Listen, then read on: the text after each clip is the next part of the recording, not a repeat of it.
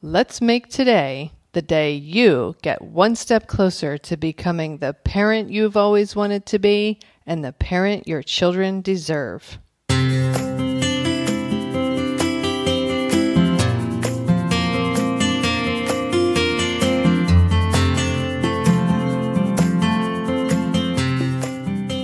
Hi, and welcome to Powerful Parenting for Today's Kids.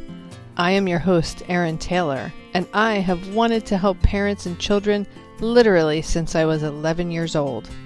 I created this podcast to help you make a stronger, healthier, deeper connection to your child, to understand the inevitable challenges a little better, and learn some new ways to navigate them when they occur.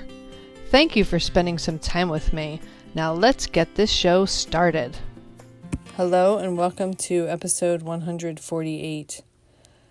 I wanted to share another thing that Dr. Shefali talked about, and this is almost like a part 2 to episode 146. She shared a quote from the Buddha. When you like a flower, you just pluck it. When you love a flower, you water it daily. So this really follows up on my episode 146, talking about the purest kind of love being freedom. If you like a flower, you just pluck it, which means to me, you take it into your possession. You see a flower on the side of the road and you pull it out of the ground and you take it home and you put it in a vase with water so that you can look at it until it dies. But if you loved that flower, you wouldn't pluck it.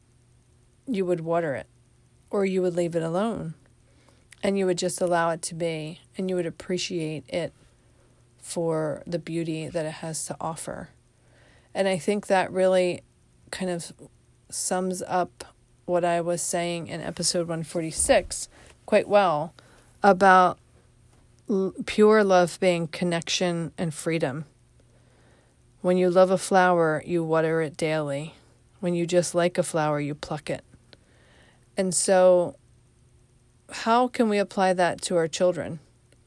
Again, not burdening them with our agendas and expectations of who it is we think they should become or should be, and rather doing our own internal work to get good at really seeing them for who they truly are, and not burdening them with our expectations and our agenda.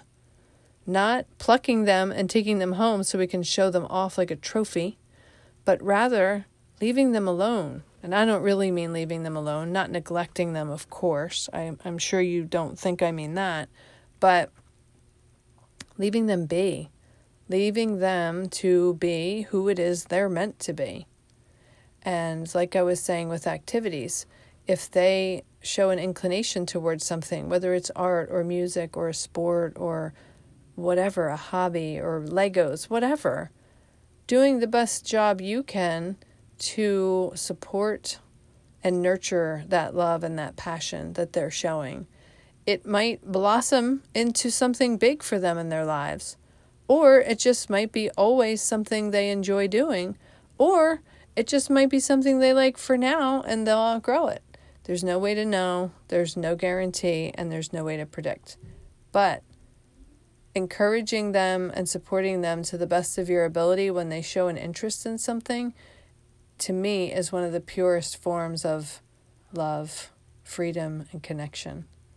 So those are my thoughts for today. That wraps up this episode. Wherever you are in this world, I hope that you make it a fabulous day for yourself.